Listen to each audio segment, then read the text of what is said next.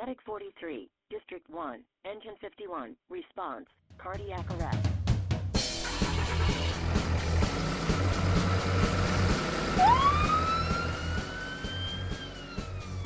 Hello, everybody. Welcome again to another edition of the MCHD Paramedic Podcast. If you're joining us on YouTube, thanks for watching. If you're listening, as always, thanks for listening. Joining me today is our Quality Chief, Kevin Crocker. Hello, everybody.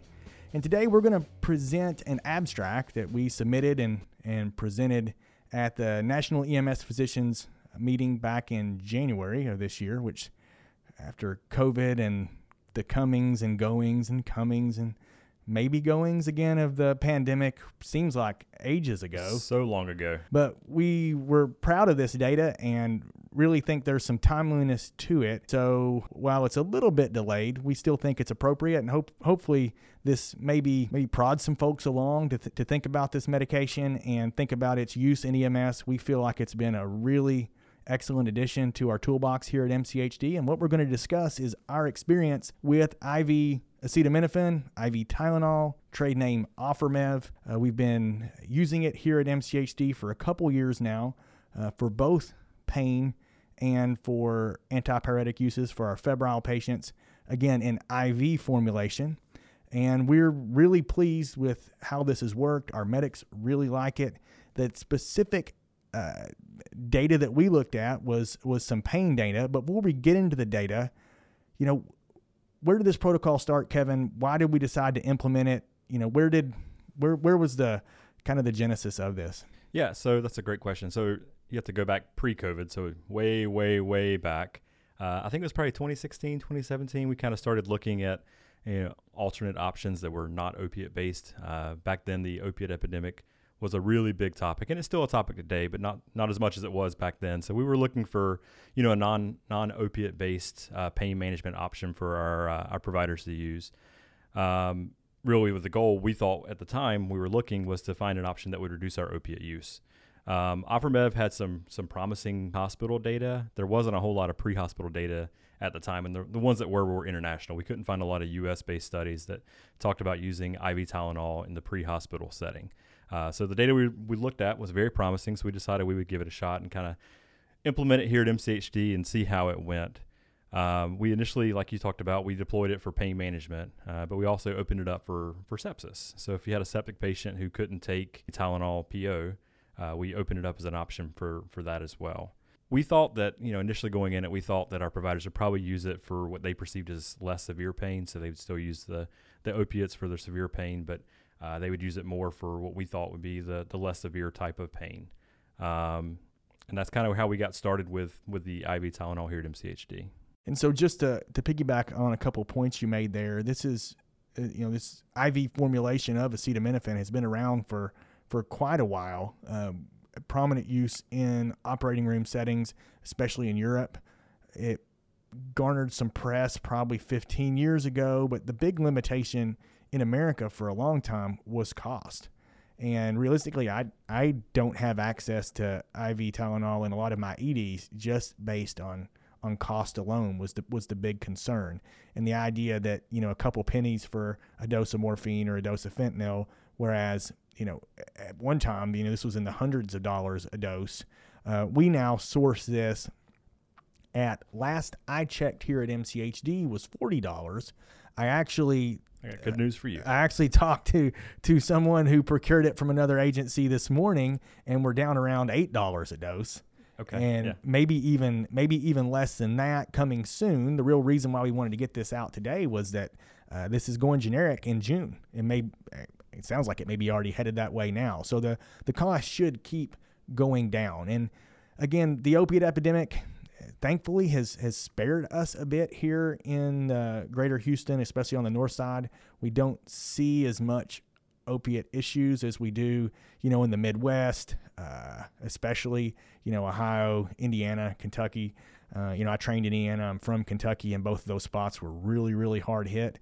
But that said, it's still an excellent hemodynamically neutral, non-sedating pain option. How does our protocol read? Who gets IV Tylenol? What's the dose? What are our contraindications? So we left our protocol and wrote it pretty broad. So we didn't give specific targeted treatment of if you have this type of pain, or if it's at this number on the pain scale, give this medication. So we left it more to provider discretion. So if the provider thought that the patient was a good candidate for IV Tylenol, we left that decision in their hands.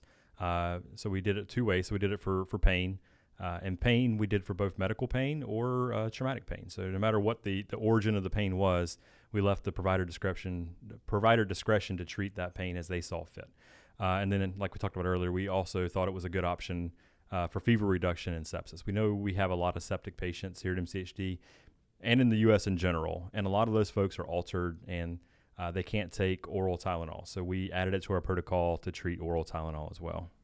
For as far as dose goes, we give 1 gram for adult patients, IV over 15 minutes, and pediatric patients get 15 milligrams per kilogram, same IV over 15 minutes. So for all the listeners out there that are concerned about complexity here, 1,000 milligrams or a gram and 15 milligrams per kilogram is the same dosing for oral Tylenol. So there's no learning curve there. In our protocol, did we list specific contraindications? Yeah, so we listed a couple, not a lot. So the first was if they had a known allergy to Tylenol. Clearly, that's the obvious one. The second one was if they had some kind of liver disease. We know Tylenols can be hard on the liver, just the way it's metabolized. So if we had a patient who had a known liver dysfunction or liver disease, we made that a contraindication as well. So the beauty here is, we have other non-narcotic medications in our toolbox, specifically ketorolac or Toradol, which is an NSAID, an excellent, musculoskeletal pain medication, excellent for kidney stones. The downside there is that it is a reversible platelet inhibitor. So if a patient potentially has operating room in their future or has potential ongoing bleeding, subarachnoid hemorrhage, traumatic brain bleed, liver lac, spleen lac in a trauma patient, the traumatic patients and the potential OR patients are really not going to be candidates for ketorolac or Toradol, whereas Tylenol has no platelet effects. So though that group of patients is entirely on board, entirely a good candidate for IV Tylenol or Ofirmev.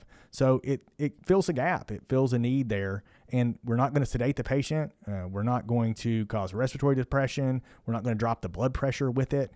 I've seen some studies recently that have looked at, comparing IV Tylenol, I'm not trying to steal your thunder here, to narcotics and some ED studies that show maybe not quite as good pain control, but yeah, realistically, what would you expect? Would right. you expect Tylenol to be stronger than Dilaudid, even in IV form? Probably not.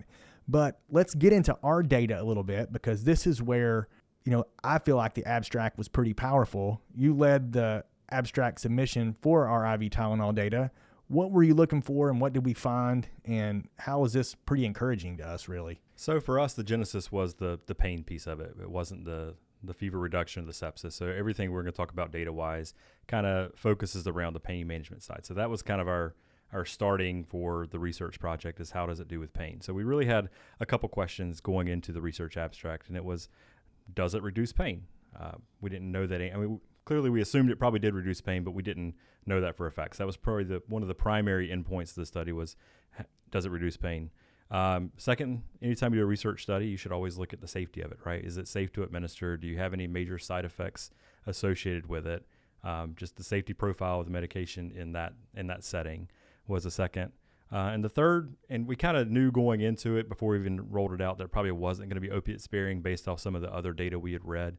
But we were just curious, did it have an opiate sparing effect in our system? Those were kind of our initial endpoints that we were going to measure. So we did a total of 10-month study. There was 10 months of data that was inside the abstract that we submitted. How it worked, or how does it reduce pain, we kind of came up with a definition based off some other research we had read of clinically significant pain reduction. And the definition of clinically significant pain reduction that we used was a reduction of at least 2 points. So on the traditional, pain scale of 0 to 10, if their pain was reduced by 2 points or more, we called that clinically significant reduction in pain. Safety measures, we looked at side effects or significant side effects, and we called that nausea, vomiting, or allergic reaction. So that's kind of the setup of the study. Inside the study, we ended up giving 215 patients IV Tylenol for pain. So that was our study group. A little bit surprising to me, we used IV Tylenol more in medical pain than we did in traumatic pain. That was a bit of a surprise to me. About 65% of the uses for pain was for a medical etiology of pain, and the rest was for traumatic pain. The initial median age group, or I guess the total median age group, was 56 years of age, which is a pretty good representation of our patient population. It's about what you would expect in our service. And 62% were female. So I was a little surprising. I expected probably a little more on the male side, but 62% were female.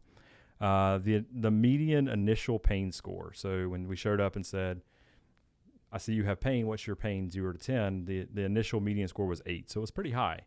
It was a little higher than I thought it was going to be because, like we said early on, I thought that we'd probably use the IV Tylenol more for a lower pain group, but the initial score was 8.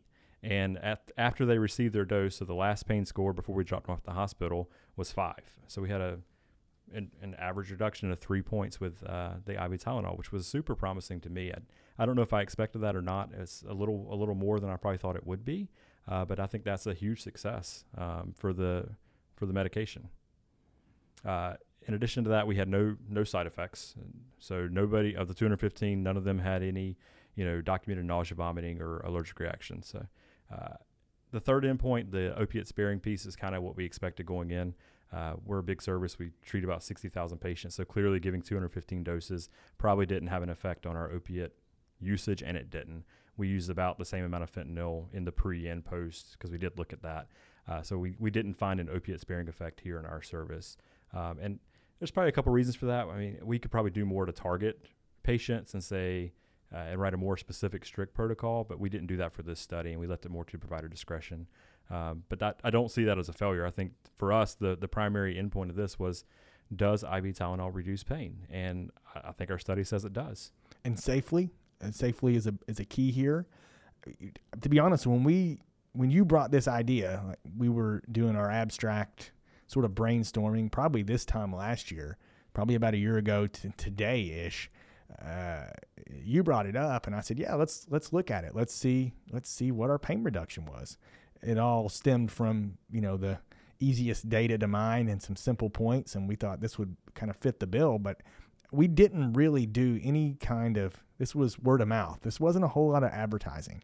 We did not, we rolled this protocol out, and we obviously educated on it, but we didn't put a IV Tylenol first, opiate second. We really just kind of rolled the ball out on the court and let people pick it up and play without a whole lot of rules. Yep. And I honestly, when you think about 200 plus doses in 10 months, that's almost a dose a day. Yeah.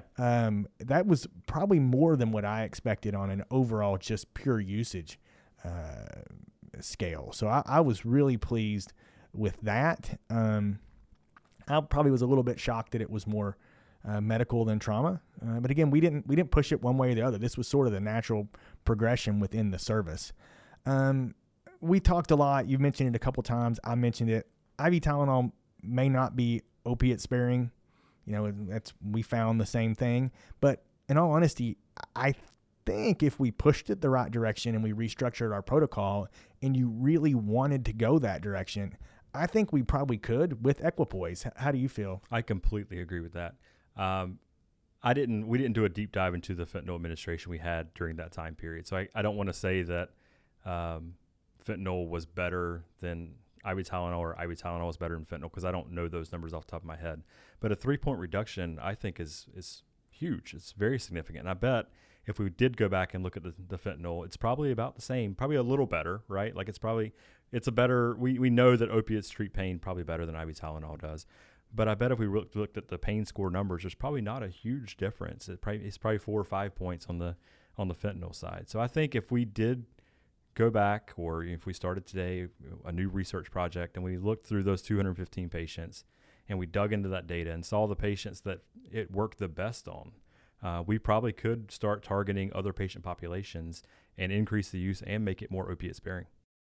And realistically, that's what the ED and the hospital data have shown. If you look at There was a IV Tylenol versus hydromorphone study, I believe, that was in the past year or so. And shockingly, Dilaudid controls pain a little better than IV Tylenol does. I don't know who would have guessed that. Who would read that and be shocked. That said, the IV Tylenol still controls pain pretty well. So it's not about, in my mind, it's not about supplanting the use of opiates. If I have an open femur fracture, give me fentanyl, Dilaudid, morphine. Yep. I want some good narcotic pain control for that. Absolutely. To this day, I don't feel like there's data there that says that's the wrong thing to do. Now, if my blood pressure's 70 and I've got potential liver lack along with my open femur, maybe the better option is IV Tylenol and IV ketamine together. Absolutely. That's another discussion that we've had around here. What if you paired IV Tylenol and ketamine and compared those to opiates? Would you be equal there? I bet it'd be very similar. Or even better. Yeah. So it's all about giving our medics the best options in specific circumstances, and realistically a hemodynamically neutral, non-platelet affecting pain medication is something that we really don't have besides ketamine. And the advantage with IV Tylenol as opposed to ketamine is you're not going to get any of the dysphoria that you may get with ketamine, even though it's not super common. It does occur, and sometimes people don't like how IV ketamine makes them feel, even if you stay in that 0.3 per kilogram, pain control analgesia range. There's still a risk of people, even if it's not full-on dysphoria and emergence, sometimes people just get a little loopy and they just don't like it. Yeah. I like the analogy of like a carpenter, right? A carpenter doesn't bring just a hammer to your house to fix something that's broken. He brings a whole toolbox. You don't always need a hammer. Sometimes you need a screwdriver or pliers. And, I think we need to be, like, as a profession and as providers, like, we need to have more targeted tools in our toolbox to give our patients. So not every pain needs an opiate. There are other options you can use. And when you expand your toolbox and put things like IV Tylenol on your toolbox, I think you open up your options for treating your patients, and you kind of give your providers a little better options to make sure they are targeting the right medication for the right patient. And on that note, we mentioned it before, but going generic now. Yeah. So really that's the reason for our discussion today, is that if you're listening out there and you've been avoiding IV Tylenol for any time period based on cost, I would advise you to call your reps and your distributors and your folks up and reprice this, because it's coming down into a range where it's still more expensive than opiates, but in the right patient population, when you can spread it over from both pain and antipyretic uses and use it in those febrile, altered septic patients, it makes a pretty good fit. You can make a much better argument for it at $5 a dose than you could at $80 a dose. Yeah. That's the gist of our current data set. While we wrap it up, talk about the future. We presented this in abstract form at the National EMS Physicians Meeting just, this past January. Where do you see our data and our work going? Do you see IV Tylenol expanding within EMS? Kind of wrap us up with how you think this may go in the future.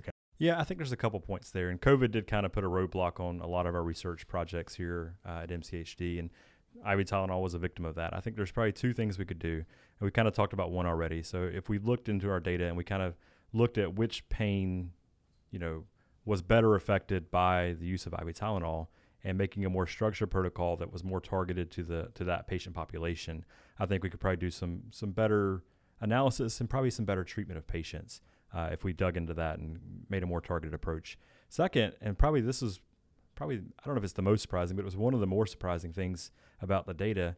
We had 215 patients who got IV Tylenol for pain. In that same 10-month time period, 313 patients got it for fever secondary to sepsis. And I did not expect that when we rolled it out. So it was a much higher number.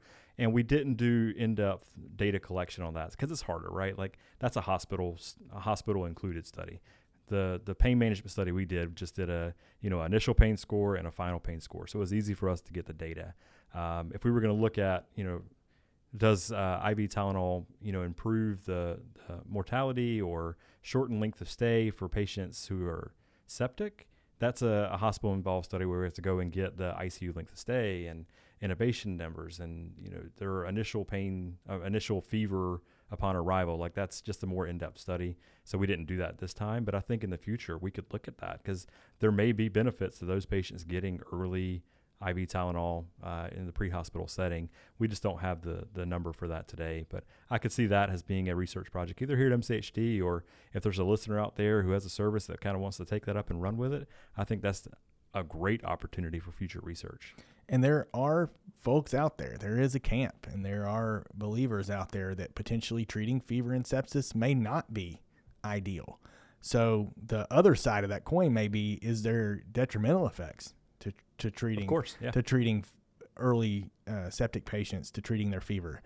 So that would be where I would want to take it. Of course, I always want to take it where we need hospital data, and that always ends up in the pain of going to all 7 of our receiving hospitals and dragging data out of folks who I know hate to see me coming.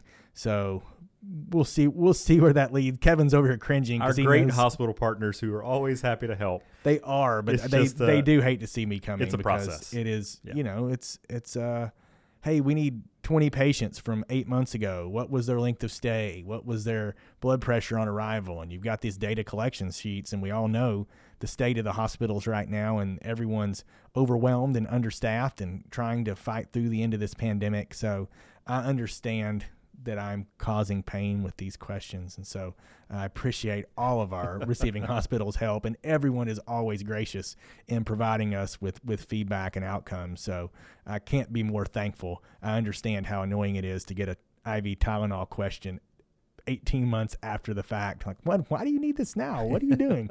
So I get it. And I promise we're not going that direction anytime soon, but I would agree that would be interesting to see the effects of IV Tylenol early in those septic patients, and looking at ED markers, hospital markers, the flow of those patients compared to standard treatment, and rectal Tylenol or oral Tylenol once they get to the ED. Is there any benefit there? Is there any harm there? It would be interesting to look further. So that gets us a good spot to wrap it up. Anything you want to add? No, I think that's a good place to end it. But I would say that if you haven't looked at other options for pain management and you're just using opiates, there are other options on the market, and IV Tylenol happens to be, in my opinion, a pretty good one. So if you're in the market for shopping for something, I would definitely look at IV Tylenol. And as always, if you have any questions about anything that we've used to teach the pharmacology and the use of IV Tylenol in our service, we're always happy to share. If you have questions or ideas for additional podcasts, hit us up at the podcast email, podcast@mchd-tx.org. Please leave us a like or review wherever you listen to your podcast. If you're watching on YouTube, we love comments on our YouTube channel as well.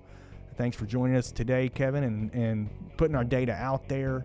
As always, thanks everybody for listening and watching, and we'll talk to everybody again soon. This podcast was brought to you by the Montgomery County Hospital District, Texas. Production and editing by Andrew Adams. Questions or comments, which are always welcome, can be sent to podcast@mchd-tx.org. Make sure to subscribe above to keep updated to all our future casts. Music, copyright, Kevin MacLeod, Incompetech.com, licensed under Creative Commons by Attribution 3.0.